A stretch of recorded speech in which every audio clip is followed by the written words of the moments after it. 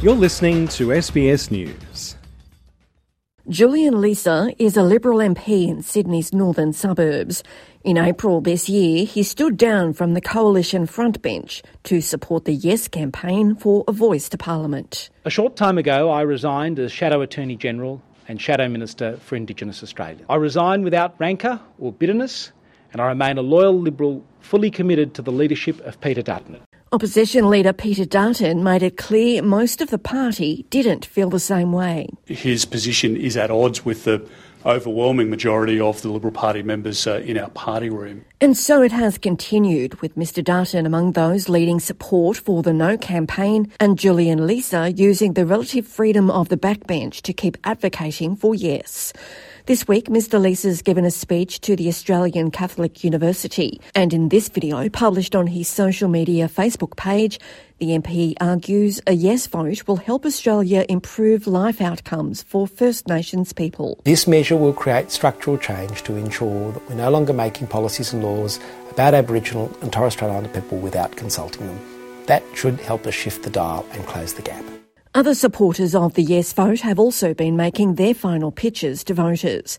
For Rubenberg from the First Peoples Assembly of Victoria, Saturday's referendum is a moment of consequence for Australia, which will give Indigenous people a greater say. We've already seen here in Victoria that you can have a democratic, representative, diverse group of First Peoples as a collective giving advice to government, and that's through the First Peoples Assembly of Victoria.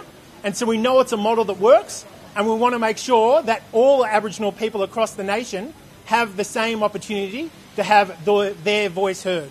But Independent Senator Lydia Thorpe has told ABC Radio she doesn't see it that way. She says a majority no vote would be a good thing. I see that as a victory for the black sovereign movement around this country who have resisted colonisation for over 200 years.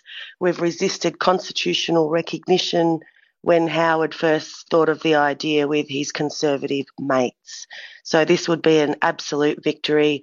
It'll be a beginning of a real healing journey and a truth-telling journey that this country must take before anybody makes any decisions on us without us. Senator Thorpe says the government should still move to legislate a voice to Parliament in the event of a referendum defeat, though that's something the Prime Minister has already ruled out. Meanwhile, the Australian Electoral Commission has laid down the ground rules for voting on October 14, urging people to avoid wearing anything that could be controversial.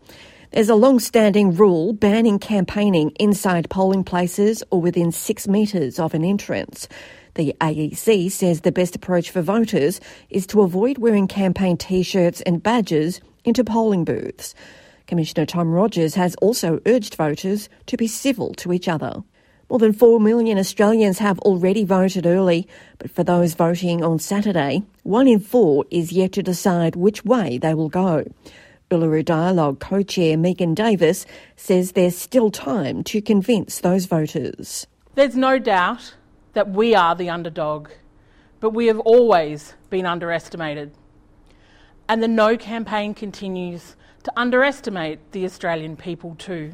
Stay informed on the 2023 Indigenous Voice to Parliament referendum from across the SBS network, including First Nations perspectives through NITV. Visit the SBS Voice referendum portal to access articles, videos and podcasts in over 60 languages, or stream the latest news and analysis, docos and entertainment for free at the Voice Referendum Hub on SBS On Demand. Deborah Grook, SBS News.